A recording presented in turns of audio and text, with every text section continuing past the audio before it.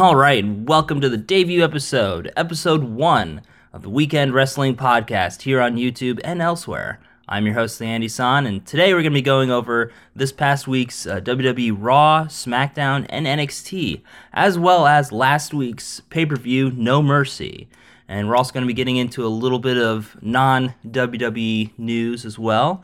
So before we get right into it, I thought I'd introduce myself. For those who don't know, my name's Andy.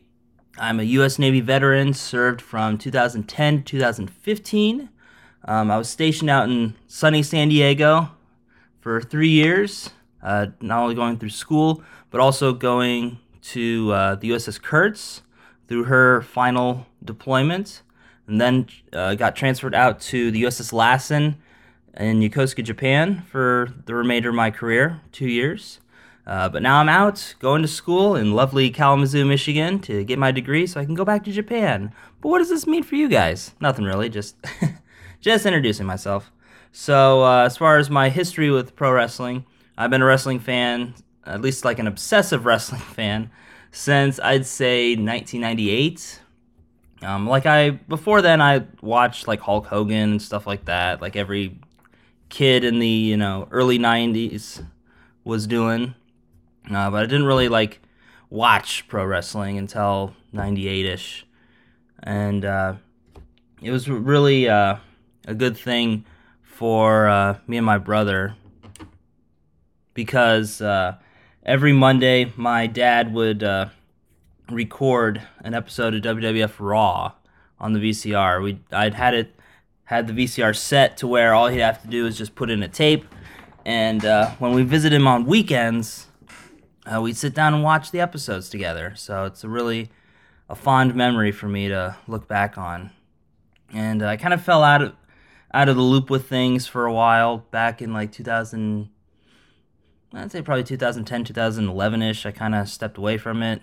And then in 2014, I'd say, is when I started to get back into it. I started watching old interviews with wrestlers that I grew up watching back in the day, and, listening to, shoot interviews with guys like Jim Cornette, and just be like, man, I'm getting excited about wrestling again. So then I transitioned over to wrestling podcasts, obviously my main inspiration, Solid Monster Sounds Off podcast, and decided, after all this time, to finally start one of my own. So here we go.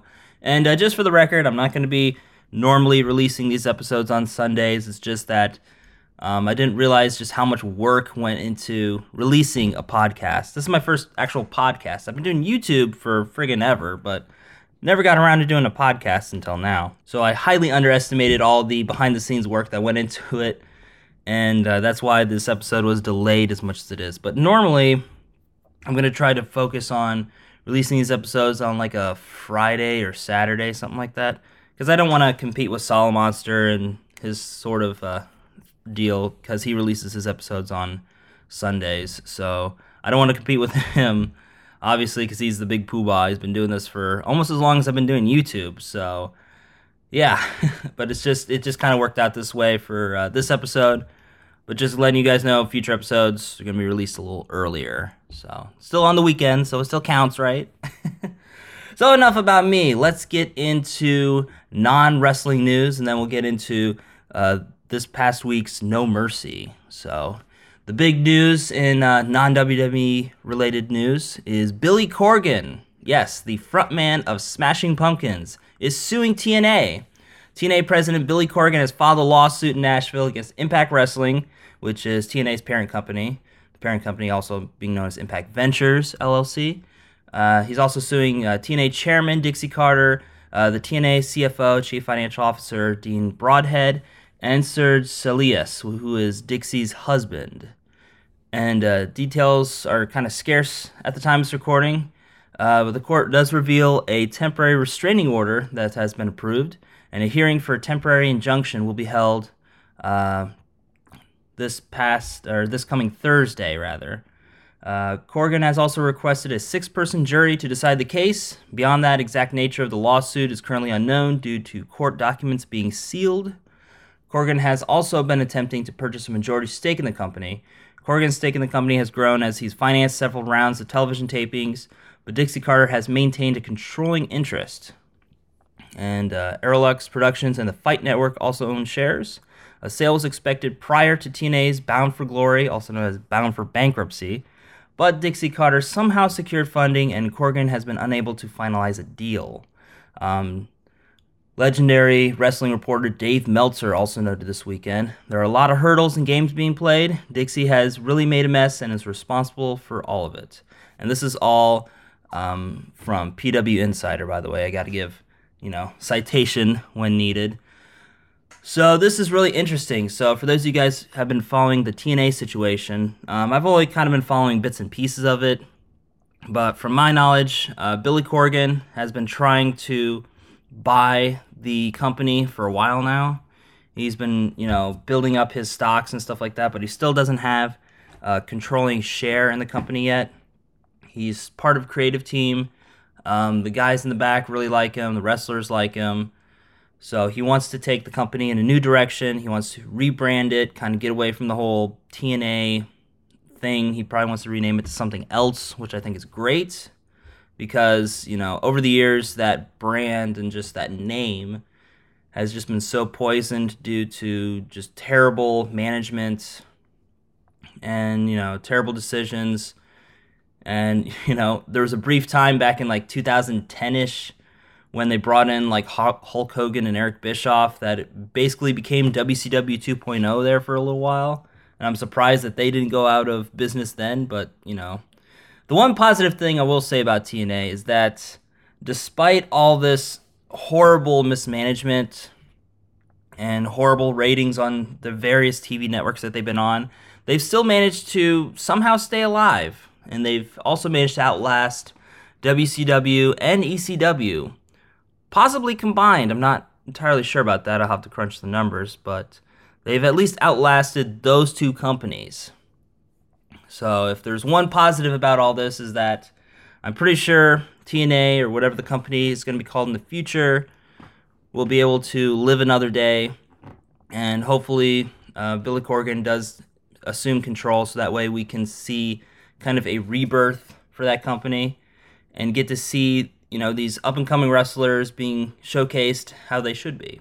So, but now let's move into last week's WWE No Mercy, which was the SmackDown exclusive pay-per-view, although technically they're not really pay-per-views anymore. They're just like network specials, because I don't think WWE offers pay-per-views anymore. It's all like on the network and stuff, but I digress. So we'll go over these match by match. I got my notes here. I'll just kind of read off, and then I'll give some of my thoughts for some of the big spots and stuff like that. So we start off WWE No Mercy 2016 with the WWE World Heavyweight Championship Triple Threat match with AJ Styles, John Cena, and Dean Ambrose. There's a lot of big double spots in this match, like Cena's double German suplex and Styles' double DDT. Well, it's more like a DDT and like a reverse DDT. It's kind of strange. But the big spot of the match was when Ambrose reversed Styles' calf crusher attempt into a calf crusher on Styles, and then Cena jumped in and locked on the STF at the same time, which had Styles tap out. Now, I thought that Styles would retain based on champion's advantage, since a dual submission would have negated the win, and thus wouldn't award anybody the win title, because there could only be like one winner, technically. But the veteran referee Mike Chioda decided to throw out the submission and continue the match. Styles eventually brought a chair into the match, a little late, and bopped Cena a couple times to get the pin and retain his title. Now, I predict that Cena will get his 16th world title win at Mania next year. That's kind of been the angle that they've been going with as far as with John Cena. Like, why is John Cena in this title match? Like, he got beat by Cena twice, clean as a sheet. And yet he's still in the title picture for some reason. But the whole thing is, he's trying to get his 16th world title so he can at least tie with Ric Flair. So that's kind of the angle they're going with. And I don't expect him to even really come close to it, at least until WrestleMania, because that's definitely a Mania moment. You don't want to spoil it on like either a Survivor Series or a Royal Rumble or something like that. Even though it would be a big deal at the Rumble, I'd say, but this is definitely a WrestleMania moment, so I would save it for Mania. And plus, Styles is great as a heel champ, and it would be a big mistake to have him drop the title any sooner than that. And Dean Ambrose really needs a new opponent to work with as well, since it's very obvious that he's not getting the belt again for quite some time. And, I know a lot of people don't like Dean Ambrose. I actually like the guy. I think that since he first won the WWE Championship, he's just kind of reinvented himself as a character. For the longest time, WWE has been trying to portray him as basically like a Cactus Jack light. Basically like the closest the PG era WWE is going to get to a hardcore wrestler, quote unquote. But you can't bop people over the head with stuff. You can't, blood is highly, highly discouraged. So it's you can't really get anywhere with something like that. So they tried making him all goofy and Dennis the Menace-y, and that was kind of hit or miss. But I think he's really found his stride now. He just needs to find somebody he can work with, because, like I said, it's very obvious he's not getting the title anytime soon. So I think he should find a new opponent post-haste. Anyway, the big news with this match is that they switched this match from the last match, the traditional main event, to the first, which is a very unconventional move by WWE. But the reasoning behind it is because it was running up against, at least live anyway, it was running up against the presidential debate, so they wanted to come out of the gate strong. However, seeing as this is exclusively on the WWE Network, like I said earlier, it's not on any pay-per-view, on-demand kind of thing, aside from the WWE Network, which, like I said, is an on-demand service that people can watch whenever they want, whatever they want, stuff like that. So I'm not really sure how many people are watching this live. So for me, I've always had trouble watching, things on the network live, but I've had no problems watching the playback. So I get that they did this main event switch to compete with the presidential debate, and that can give them the benefit of the doubt, or I can give them the benefit of the doubt, rather, since it only happens once every 4 years. But watching the playback of this, years from now, maybe 2 or 3 years from now, it's going to make people scratch their heads and wonder, why did WWE do this? This is so weird. Anyway, let's move on. So next we had Nikki Bella versus Carmella. And as much as I like heel Carmella, her matches as of late have been very reminiscent of the old TNA fight and scream matches. Where they just kind of bup, and they just scream at each other. And Carmella really needs to dial it down a skosh to make the yelly bits count rather than just do them between every single move like she's been doing lately, and especially in this match. Good God. It's really kind of diluting the meaning behind all the taunts and the yelling and stuff. Just kind of save them for the big moves, or kind of look like she's stretching the other girl. Stuff like that to really kind of dig it in. But also, I was really hoping for some kind of special stipulation, so these ladies could really lean into it. But, we just got a basic match with Nikki getting a clean as a sheet win. I'm glad she got the win so she can throw that in Carmella's face after all these run-ins that she's been doing lately on SmackDown and on Talking Smack, the post-SmackDown Live show. But really, they just got to mix up things the next time around, either in a tag match or maybe have a no DQ, falls count anywhere, sort of. These ladies got to brawl, man. You got to let them go. Come on, Daniel Bryan. You got to let your peacocks fly. Or peahens, rather. So next up, after that, we had the Tag Team Championship match between Heath Slater and Rhino versus the Usos. And to me, it's just so amazing how over Slater is, and by extension, Rhino. Slater has really made gallons of lemonade out of an initially lemon gimmick as the sole undrafted wrestler post-draft. I honestly didn't think he'd get anywhere with it beyond just giving him something to do while the writers thought of something, but hey, here we are. While American Alpha were the fan favorites of being the inaugural SmackDown Tag Champs, I like how WWE has laid the groundwork for a big Usos American Alpha feud in the future, and I was totally okay with Slater and Rhino winning them instead. If anything, to wrap up the undrafted gimmick, which really had a very short shelf life. So I'm glad that they timed that just right. All that being said, despite Slater and Rhino retaining at No Mercy, I expect the Usos to nab the titles very soon, either at the Rumble or maybe Survivor Series, something like that. I like Slater and Rhino as a team, but we got to get the main story of Usos American Alpha underway soon to build up for American Alpha's inevitable WrestleMania win. As for the match, Slater pulled out an impressive avalanche power slam that I thought for sure was going to be the finish, but sadly wasn't. Slater is super over now, and the crowd's chanting, Heat's got kids, frequently during the match, so I do have hope that he'll have something to do after dropping the titles. Next up after that, we had Baron Corbin versus Jack Swagger, and for me, this was like the P-break match. While these guys had a decent wrestling match, and I like the spot where Baron Corbin, went for a rope break, but he, reached and grabbed the whole fucking apron. And so, I've heard of a rope break, but not an apron break. What the fuck? That was kind of impressive, I guess, but it was just so odd. So, but in any event, while they had an okay match, I didn't really feel invested in it at all, and really couldn't care less who won. The only reaction from the crowd that I heard during this match was Swagger's "We the People" pose. But other than that, the crowd didn't really care. Corbin won with the end of days, and that was pretty much that. And then we had what really should have been the main event, the title versus career Intercontinental Championship / retirement match between Dolph Ziggler and The Miz. And like I said, this definitely should have gone on last as the true main event. Everybody was super invested into a match that, to be fair, has been seen like a million times already.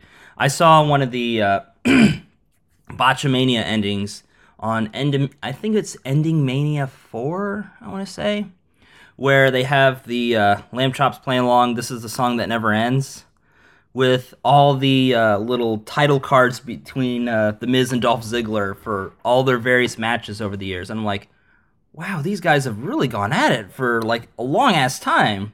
I know they've been kind of going at it for a while, because that's kind of been their main storyline. But I didn't realize just how far back these guys went and how long they've been in WWE. It's just kind of wow. I really hope that I want them to continue doing stuff for the rematch and stuff, but really these guys kind of need new opponents, I think. Maybe kind of build up the rematch, obviously, because they've been doing some really good work. But I think, they really need new people to kind of freshen things up. So that's just my opinion. So anyway, like I said, Ziggler and Miz have gone at it about as much times as Cena and Orton at this point. But with the title career stip, every near fall, every interference had a massive weight of importance to it. And Ziggler had done a lot. And you got to give him credit, if anything. He's really gone above and beyond to throw even the smarkiest of smarks off. From speaking publicly about his other endeavors, such as being a stand-up comedian. I haven't seen any of his stand-up routines, so I don't know if it's any good. What do you guys think? To even having the TV guide summary of his post No Mercy SmackDown live show, having the description something to the effect of Dolph Ziggler talks about the end of his career. So with that out there, as well as Ziggler's losing streak as of late, for the past couple years, really, many people are hoping he'd win, but we're realistically thinking, he's going to lose in order to either transition to a backstage role as an agent or a trainer, or maybe work on more of his stand-up career like he's been telling everybody, which is just another rumor that was spread online. I remember seeing that on, I think it was either SE Scoops or PW Insider or something like that, of, the backstage guys wanting Ziggler to transition to an agent or a trainer or something like that, because you don't really think about it, but Dolph Ziggler's been in the company for well over a decade. Same with The Miz. So I don't think he's starting to lose his edge, but he's kind of getting to that point where it's possible they'd want him to wrap it up, but he's still doing pretty good things. So it's I don't think they're gonna get rid of a good thing. So it was always that little element of doubt that they put into this match. So anyway, speaking of which, let's get in the match. In the match, Ziggler was bumping and selling like a madman, and Miz was digging deep into his bag of tricks to try a weasel out of it and retain his title. But despite Maurice and later the Spirit Squad, all two of them now, interfering, Ziggler finally, at long last, pulled off the win via a bootless super kick. Yeah, that was kind of weird. And he got the 1-2-3. The whole pulling the boot off thing, that was kind of weird. It kind of reminded me of the Kurt Angle Eddie Guerrero match, where Eddie loosened his boot when Kurt Angle went in for the ankle lock, so that way he could escape out of it and then, beat him for the win. So, but I gotta say, Miz's selling after he lost this was just so picture perfect. He was heartbroken and openly weeping at his loss to Ziggler. It was just so well done. So I guess those acting lessons paid off, right? And like I said before at the beginning of this, why this match didn't go on last is really the big question here. But in any event, it was a heart-stopping, show-stealing ride that was without a doubt match of the night. So sadly, the ladies had to follow that matchup with Alexa Bliss versus Naomi, which was a last-minute sort of put-together thing because Becky Lynch was out of action due to some kind of undisclosed injury, illness. Not exactly sure what it was, but she's going to be out for about a month. I don't know if it's like a Sasha Banks deal where, she's been hurt for a while, so she needs like a month to kind of recover. I'm not sure exactly what's going on, but with SmackDown Women's Champion Becky Lynch out of action due to that undisclosed injury illness, the title match between her and Alexa Bliss had to be rescheduled for the November 8th episode of SmackDown Live in Glasgow, Scotland. So, for me, I'm really glad they didn't strip Becky of the title this early in her run. Considering that she'll only be gone for like a month. I know they did that with Sasha, but I'm really glad they let her keep the title because, Becky's a great champ, and to have her lose it this early would just be a big mistake. So I'd probably save that for maybe the Royal Rumble, so that way, she can get it back at Mania or something like that. But that's just my thing. That's just my thoughts. But anyway, with Becky out of the picture at No Mercy, despite being on the show opener and being advertised for a title match, which was very, very reminiscent for the last pay-per-view that SmackDown did, where like Randy Orton, I guess, was still kind of concussed after his match with Brock Lesnar at SummerSlam, but they still advertised Randy Orton as being on the show, but that. They kind of explained it later with, like, him getting beat up backstage and, he can't continue, he can't go on. Which was just kind of, to me. So, if you know ahead of time that, one of your guys or gals are going to be, sitting out this pay-per-view, definitely got to, put out a last minute, like, hey, Becky Lynch isn't going to be on because she had some kind of injury or something going on. So they just gotta let the fans know as, ahead of time as possible. Obviously they can't plan for everything, but, let the fans know. So, despite all that, Alexa had to face Naomi instead in a bit of last minute booking just to give them something to do.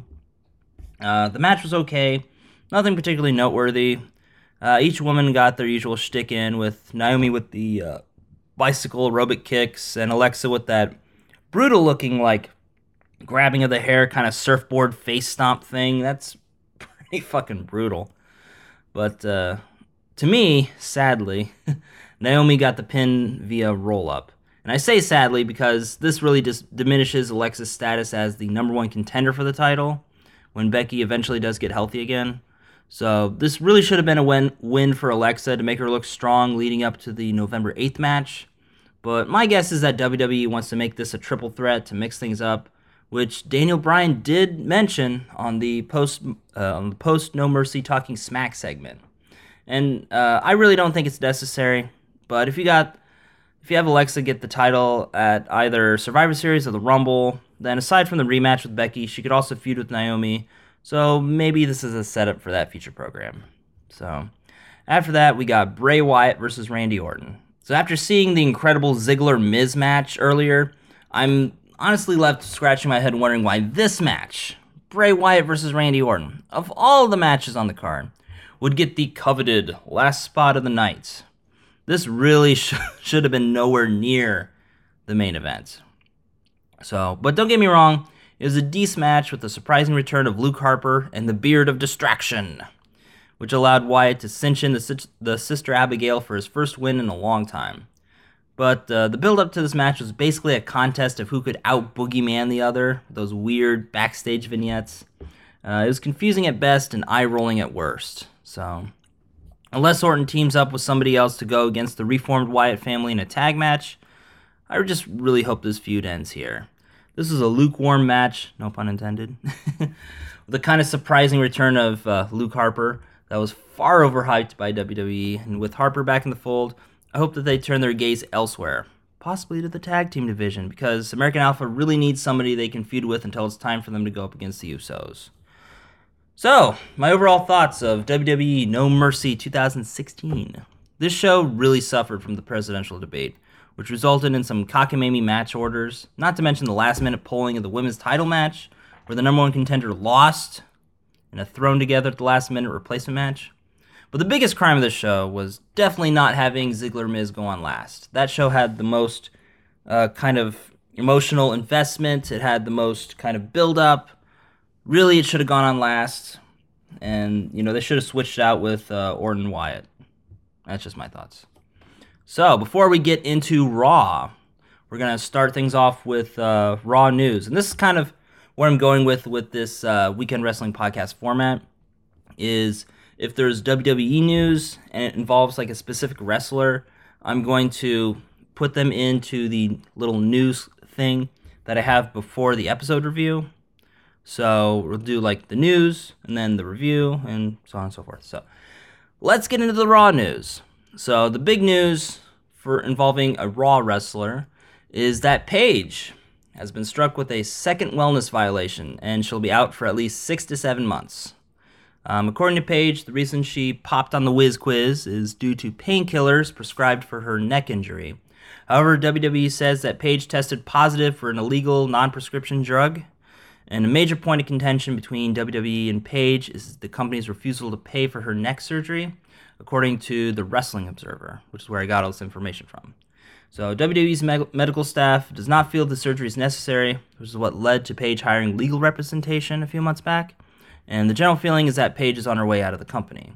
Many factors have led to the current situation, including the drama surrounding WWE allegedly wanting her to break up with Alberto Del Rio, now known outside of WWE as Alberto El Patron.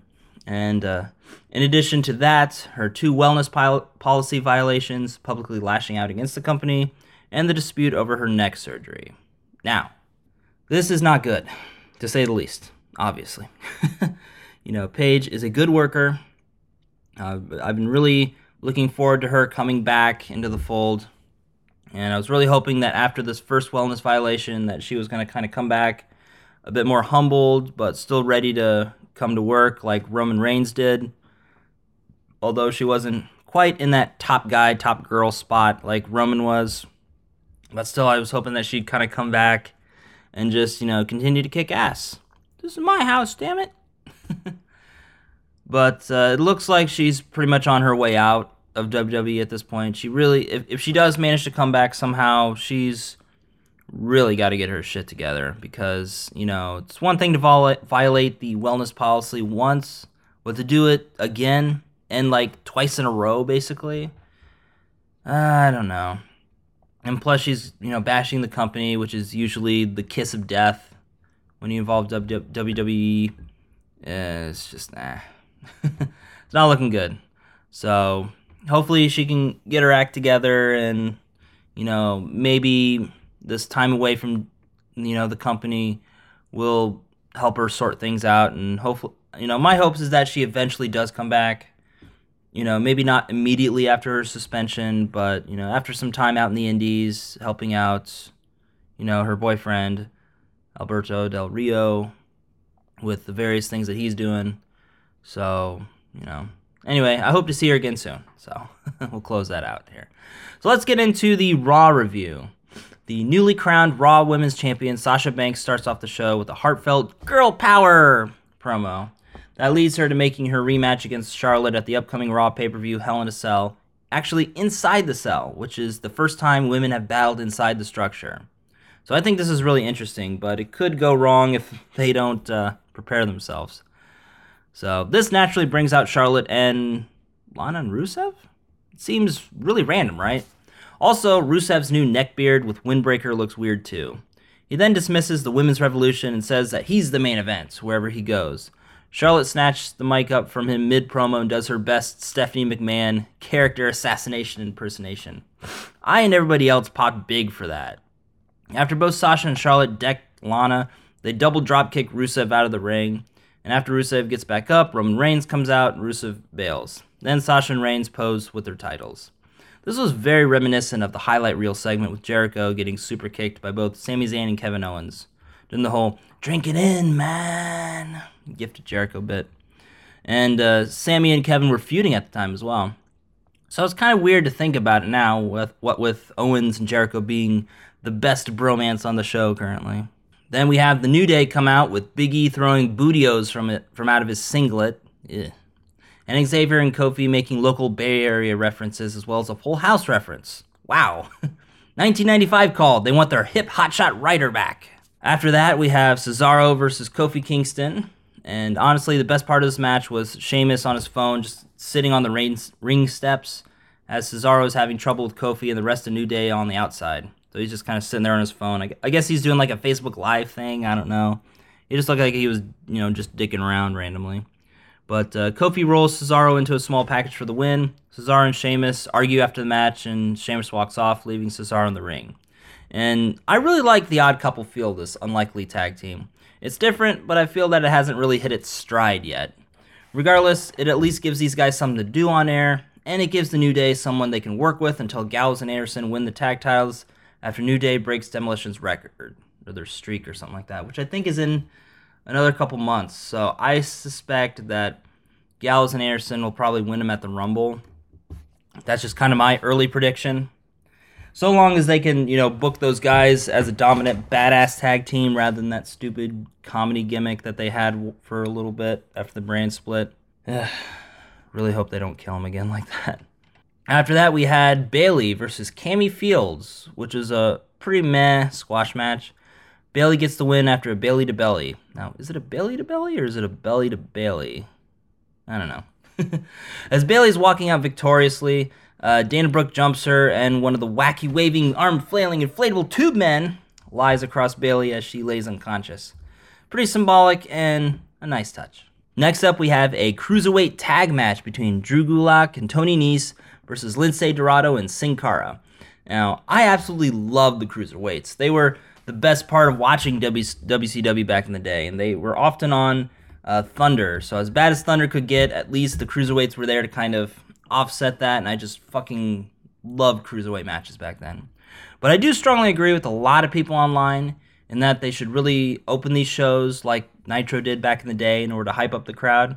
I understand they want to liven up the third hour dead zone, but this is really harming the cruiserweights more than it's helping lift the third hour. I fucking hate how everybody is either spouting rando chants like Randy Savage during these matches or just otherwise not giving a shit. These guys go out there and have pretty kick-ass matches, although it is admittedly a scotch toned down from the CWC. I'm such a big fan of Tony Nese as well, and the guy continues to impress.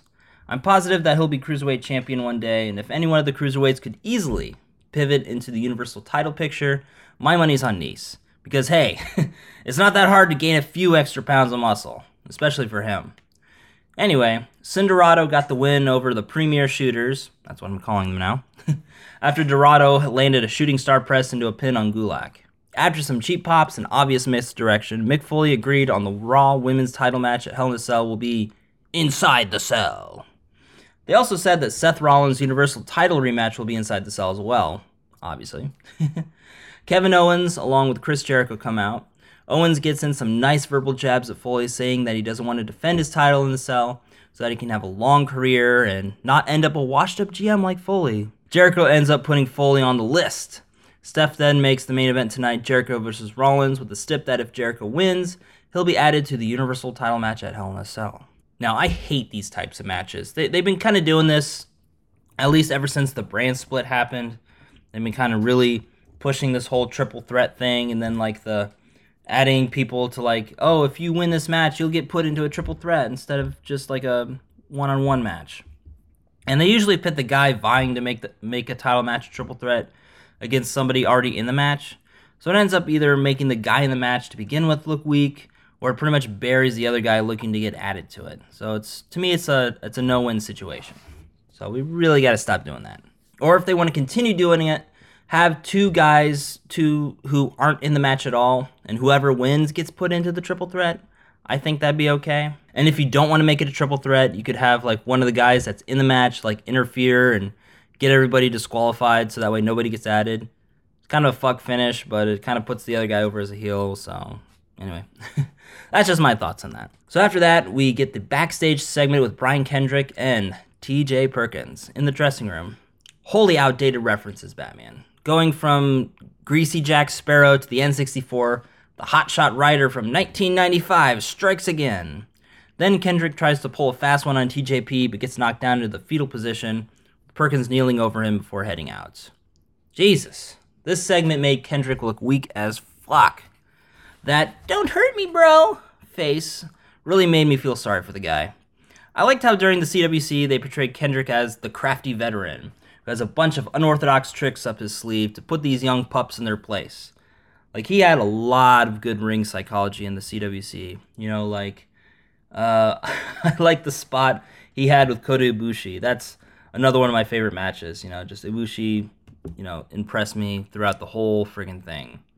And I like the part at the beginning of the match where Kendrick has him on the outside and is constantly baiting him to come outside. And he finally does, and he, like, tries to trap his ankle in the guardrail and then just like win via count out.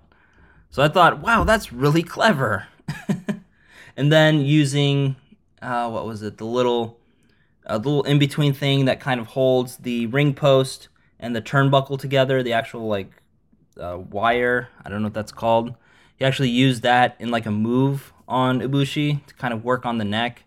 I thought that was really cool and just like sick as fuck when he pulled that off. I was just like, Jesus.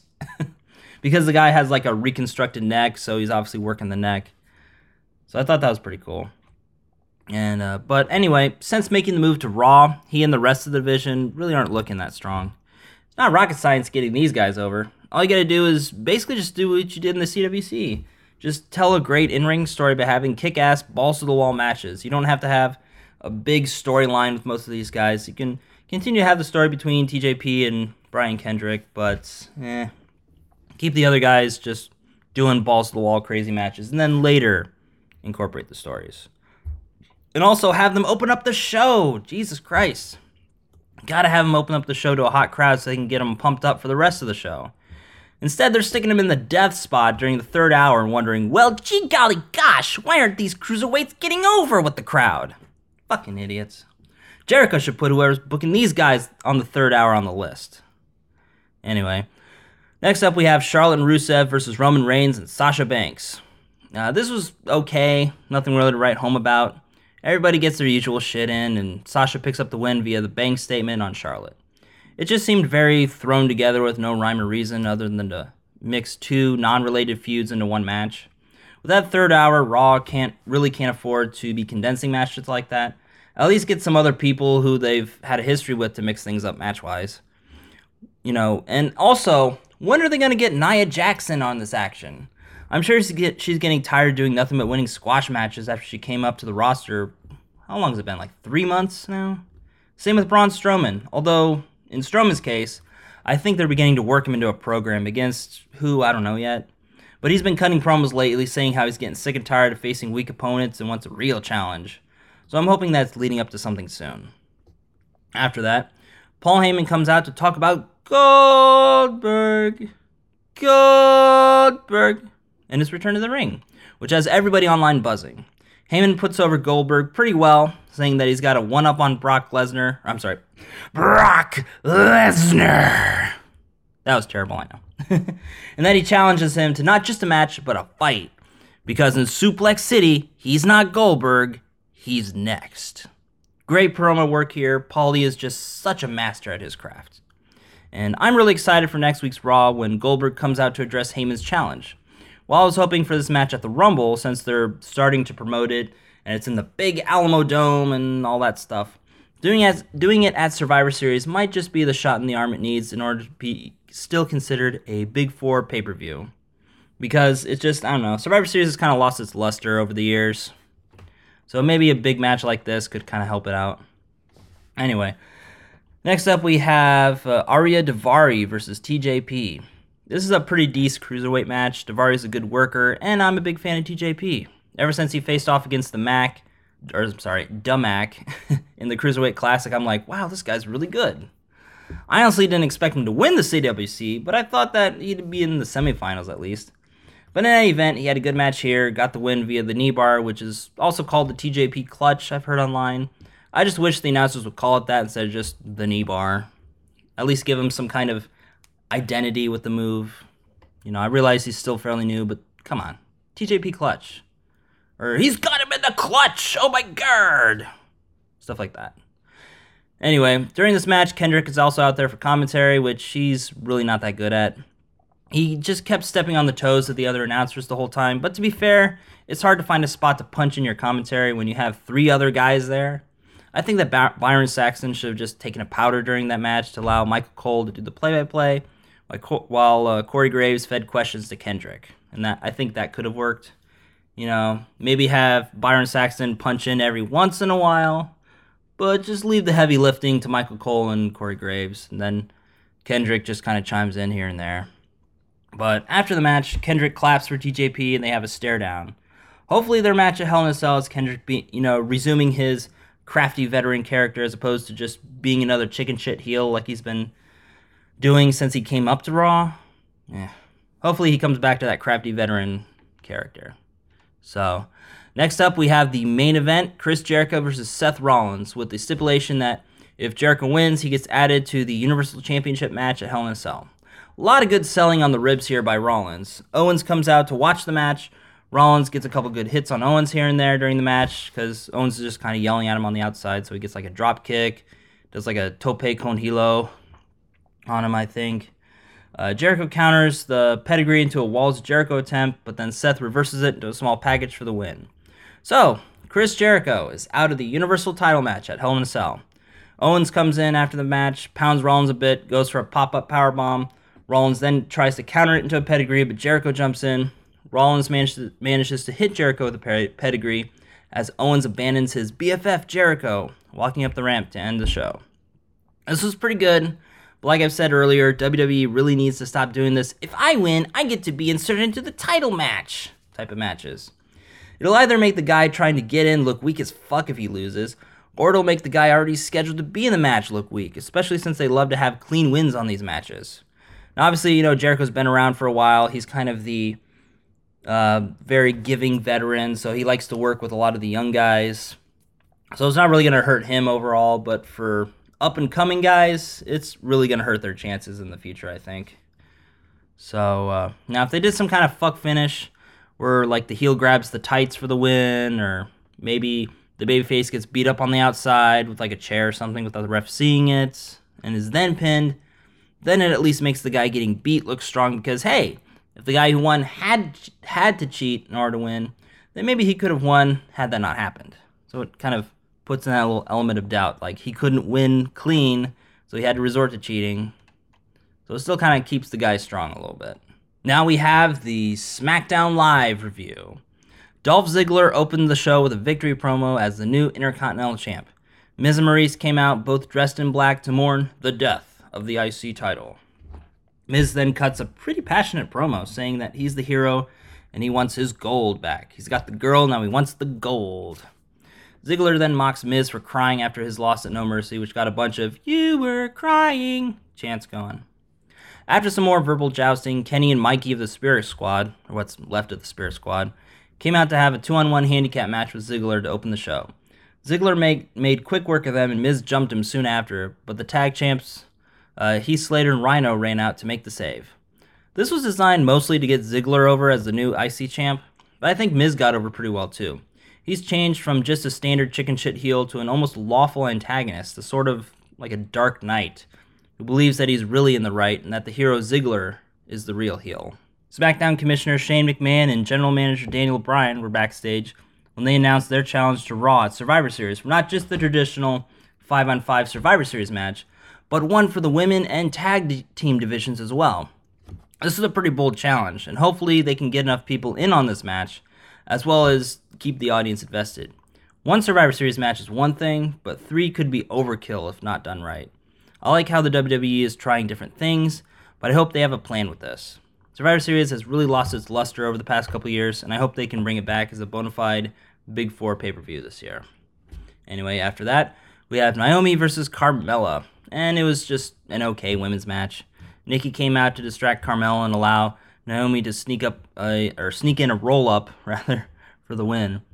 Nikki then stormed the ring to get her hands on Carmella, who bailed into the crowd. Still hoping they allow these two to really dig into each other in the future with like a no DQ match or something like. Hashtag Bella versus Mella. After that, we had Jimmy Uso versus Chad Gable. Jimmy got the win when Jay helped leverage his roll-up on Gable. That was pretty interesting. I'm honestly surprised the ref didn't see it. I could kind of see that, like, oh, he was, I guess Jimmy's body was, like, blocking Jay, and he was kind of, like, sneaking in there, but it was still kind of like, why wouldn't you see that? It was kind of confusing, but it was just another match to help get these guys used to each other when American Alpha and the Usos do inevitably feud. And props to WWE for not blowing their load when American Alpha got drafted to SmackDown and having these guys feud, like, immediately. The World Heavyweight Champ AJ Styles came out to do his usual promo shtick, bragging about beating up John Cena. And then beating both Cena and Dean Ambrose at the same time at No Mercy. Then he goes on about being a fighting champ who's also willing to give someone an opportunity. And then Dean Ambrose comes out, berates Styles, and Styles again cues for his opponent to come out, which was revealed to be, with no music, no fanfare, jobber extraordinaire, the second coming of Gilbert, James Ellsworth. Ambrose then says he wanted a ringside seat, to which Styles told him no, just get out of here, because he didn't want him distracting Ellsworth. SmackDown GM Daniel Bryan came out to announce that Ambrose would instead be the special guest referee. So, after that, we have AJ Styles versus James Ellsworth in a non-title match, of course, because that would be silly. Who would book a title match with James Ellsworth? Anyway, I thoroughly enjoyed this match from start to finish. Not because it was particularly good, Styles could wrestle a sandbag and make it match of the year, but because of Ambrose's shenanigans during the match. And I know a lot of people, I've seen it online, I know a lot of people got really salty about it and echoed Jim Cornette's "funny, don't draw money" mantra. I think that if done sparingly, funny can be okay, like in this case, but scheduling a World Heavyweight Championship match for the next episode, Daniel Bryan, is too much, which is what happened on the following Talking Smack episode. Anyway, some good spots were here. Some good spots here were Styles' numerous attempts to win the match, but Ambrose not giving him the win either because his cell phone went off, he was doing autographs, eating popcorn, stuff like that. That was pretty funny. Styles then hit a Styles clash that almost snapped poor Ellsworth's neck because he tucked his head, which would have redirected all the impact to his head, but thankfully Styles readjusted in mid-move to save him. Styles really does put the pro in pro wrestler, methinks. Ambrose then got a Dirty Deeds in on Styles and stood there for what seemed like forever, deliberating on what he should do with both men down. He was just sitting there like staring like, I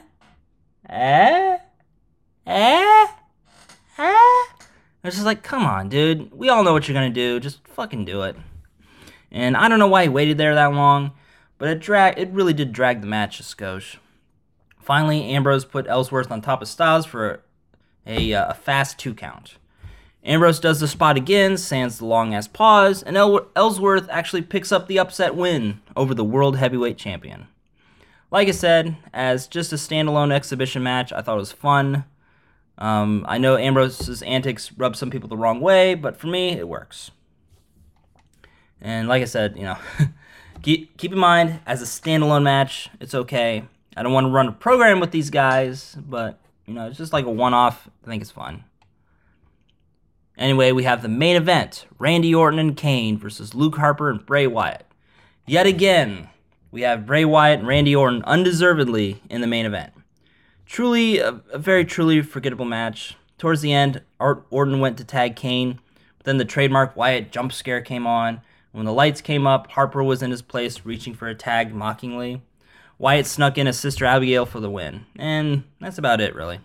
Wyatt and Harper later showed up on Talking Smack, kind of interrupting the segment, cut their usual spooky, scary skeletons promo, and the show ended. Also, one thing I wanted to mention before we move on to the NXT review is that Demon Kane, according to his SmackDown Live stats, lives in Knoxville, Tennessee. You know, the devil's favorite city, apparently. So, now we're going to do NXT news, and there's a lot of news with NXT lately. So, we're going to start off with Mr. ROH, Roderick Strong, making his arrival to NXT. According to the WWE Instagram page, he was shown with Uncle Hunter, Triple H, given the okay for this guy. I've heard a lot of good things about him over the years. A lot of, good work, I guess. I haven't really watched him in the ring, but I've heard a lot of good things, and so I can't wait to see him on NXT. And the next thing we have is Hideo Itami. Again, suffers from injury, but it's a neck injury at an NXT live event, and he'll be out until at least December. So he announced on this past Thursday that he's injured and he'll be unable to compete in the Dusty Rhodes Tag Team Classic. He was scheduled to team with Kota Ibushi, who I guess signed another temp deal with WWE, that way he can compete in the tournament. But he'll be out of action for several months due to his neck injury. Tommy says he likely won't be healthy in time for TakeOver in Toronto during the Survivor Series weekend, but he vows to return in time for NXT's first ever live event from Osaka, Japan on December 3rd. And he suffered a neck injury earlier this month at a live event in Largo, Florida, apparently. He was teaming with Shinsuke Nakamura, the NXT champ, in a match against Riddick Moss and Tino Sabatelli. Moss dropped Itami on his head while performing a modified power slam, and the match ended abruptly. And so, with Itami once again on the shelf, TJP, the Cruiserweight champ, has replaced him in the Dusty Classic with Kota Ibushi. So that'll be an interesting team-up. I think they'll do good things. But it's just really sad to see Hideo Itami again on the shelf due to injury. Hopefully he can heal up soon, at least for the Osaka event with NXT. And hopefully he can stay healthy, because this guy is a friggin' beast in the ring, and I'm hoping that they can do some kind of program with him in the future. But for now, just get well soon. So the big news with NXT, before we get into this week's episode recap, is that Mickie James, yes, the Mickie James, has signed a deal with WWE to face Asuka for the NXT Women's title at TakeOver in Toronto. Wow. Now, I've heard that WWE has been reaching out to stars from maybe like a decade or so ago to kind of get them in to help work with some of the younger, less polished guys. I know they reached out to Sheldon Benjamin, who is still out with a shoulder injury, or not a shoulder injury, but like a torn rotator cuff. So he's going to be out for the next couple months. I think he'll be back sometime either at the beginning of next year or like around Mania time. So hopefully we'll get to see him again soon. His was the biggest name of the older talent that WWE had been reaching out to kind of help build up for the draft. And apparently Mickie James was also contacted too. I didn't even know about this until I saw the graphic for it, and I'm like, what? So this is completely out of left field. I was kind of hoping that they would save this for like some random encounter for Mickie to just like show up in an NXT episode leading up to TakeOver in Toronto. But I'm really looking forward to this. I'm really interested to see just how Mickie is doing these days. I saw some pictures on Instagram. She looks to be doing just fine. She's got a family now, and she's still relatively in shape. So I'm looking forward to seeing how she can work against Asuka at TakeOver in Toronto. And we'll see, because, like in all these programs or all these promos that Asuka's been cutting for a while, no woman in NXT anyway is ready for Asuka, which is true. I mean, the closest you got right now is Ember Moon, and she's really not ready just yet, but she's probably the closest that anybody is ready to face Asuka at this point, especially post-draft. So anyway, let's get into the NXT recap. So we start off the show with Bobby Roode and Tye Dillinger, the Glorious 10, versus the debuting stable, Sanity. Now, I really like the one-upsmanship between Roode and Dillinger during their entrances, but then the new stable Sanity came out, and these guys have had a ton of vignettes building them up for weeks now, to me at least, to the point of annoyance. The same thrown together stock footage of graffiti on walls and chain link fences and all this kind of anarchy sort of things, just kind of annoying. It's like, I don't know, I don't get it. And, the one positive about this is that I don't have to see those damn things again. So after Rude and Dillinger hit the ring, Sanity come out, all four of them wearing masks. And they had a really big entrance, kind of set up with like the fog and really tight spotlights and stuff like that. And the big two who are going up against Rude and Dillinger in this match are Alexander Wolf and Sawyer Fulton. And these two really lay into Dillinger to start off the match. As he reaches for the tag to tag Bobby Roode in, Rude puts his robe back on, and he walks out. So Sanity hit this sick suplex into a slam double team for the pin. So it's basically a squash match to kind of introduce Sanity. So after attacking Dillinger some more after the match, the other members of Sanity unmasked to reveal Nikki Cross, who had an NXT match or some kind of weird like 6-woman tag match, and also the long overdue Eric Young as the leader. So I've been wondering what happened to Eric Young ever since he had that one and done match with Samoa Joe earlier this year. And I was really hoping he'd come back. I'm like, where the hell is Eric Young? Is he like out with injury, or did he just like have one match with WWE and is like, nope? Like, what the hell, man? This guy had a pretty good match with Samoa Joe, and he's done some good things in TNA. So it's like, why not recruit this guy? Anyway, backstage, Bobby Roode saying that he's not even a tag wrestler, which is pretty laughable considering his history as a tag team champ as part of Team Canada and Beer Money in TNA. Then he says that he only entered the Dusty Classic because Dillinger begged him to, and he walks off, which, if you guys saw the previous episode, it was Bobby Roode who actually asked Tye Dillinger. So he's kind of doing this, hypocritical or contradictory statements and stuff, just kind of playing up the whole heel character and stuff like that. So it's sad to see these guys split up so early, but hopefully it'll lead to a feud and some really kick-ass matches. The debuting Sanity stable had a cool entrance, and the lighting during their spots was very well done. It was like a very tight spotlight. It was really cool. And having Eric Young as their leader will help legitimize them, and I'm glad that they have a strong female in Nikki Cross to hopefully feud with either Ember Moon or Asuka in the future. So, aside from Ember Moon, maybe Nikki Cross will be the next to be ready for Asuka. So next up we have Billie Kay versus Liv Morgan, and they're trying to work Billie Kay and Peyton Royce as the female tag team, or just like a little mini stable, whatever you want to call it. It's just, I don't know, the promos just aren't doing it for me. They kind of come off as the mean foreign girls, and it's just kind of, eh. Maybe if they give them something that they can sink their teeth into, they can kind of do something with, but just kind of as is, it's pretty meh.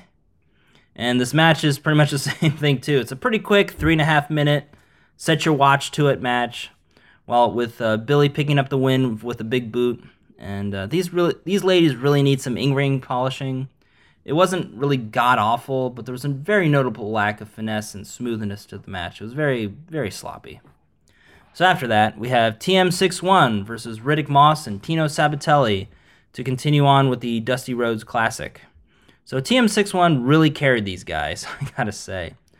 Thorne and Miller got the win via Thunder Valley and advanced to the Dusty Classic. And I'm really hoping that TM61 gets to work with some good tag teams in that, because I know these guys can go. They just need to not be bogged down with green guys all the time. So now we have the main event. Do not adjust your TV set.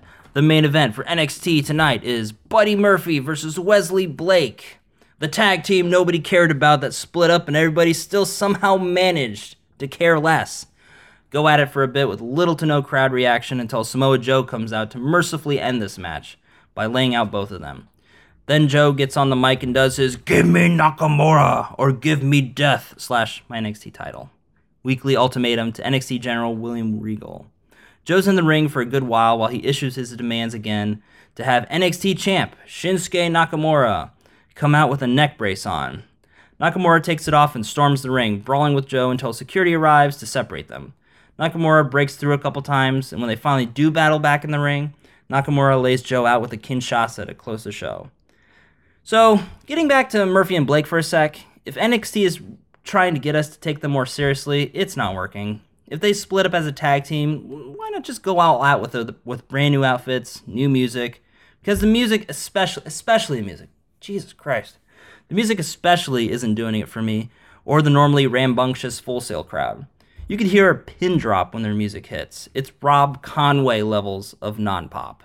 Seriously, go back and listen to their entrance. It's just nobody gives two shits and I'll fucking holler about these guys. They got to get something going here. But anyway, once Joe got these guys out of the way for the real main event, because I mean, let's be honest here, then everything fell into place just fine. Both Joe and Nakamura played their parts as expected, and it's getting me hyped for round 2 at TakeOver in Toronto next month. It's going to be a sad, sad day for NXT when these two eventually do get the call up to the main roster. And that's this week in wrestling. Once again, apologies for the lateness in this podcast. I'm hoping to do these more on like a Friday, Saturday sort of deal, depending on how much time I have and stuff like that. More aiming so towards like a Friday, so that way we can kind of lead into the weekend with it. But this is just kind of a one-off on Sunday sort of deal. So what do you guys think of it? I really enjoyed doing this podcast, and I really like where wrestling's going right now, so I think it's a lot of fun. If you guys have any suggestions for different segments and stuff in the show, be sure to leave them in the comments down below in the boopity boop, or follow me on Twitter at TheAndySan, TheAndySan. And be sure to leave me some feedback, maybe ask a question or something like that. Who knows? And we'll see you next week with more Raw, SmackDown, and NXT reviews, recaps, and wrestling news from around the world. So with that said, this is the Andy San, signing off for now, thanking you guys for tuning into this first ever weekly wrestling podcast, and for watching my other stuff. And I also got to give you guys props for liking, the thumbs, or the stars, depending on your platform, commenting, subscribing, sending a few friends to the party, and hey, as always, we'll see you next time. Catch you later, guys. Bye.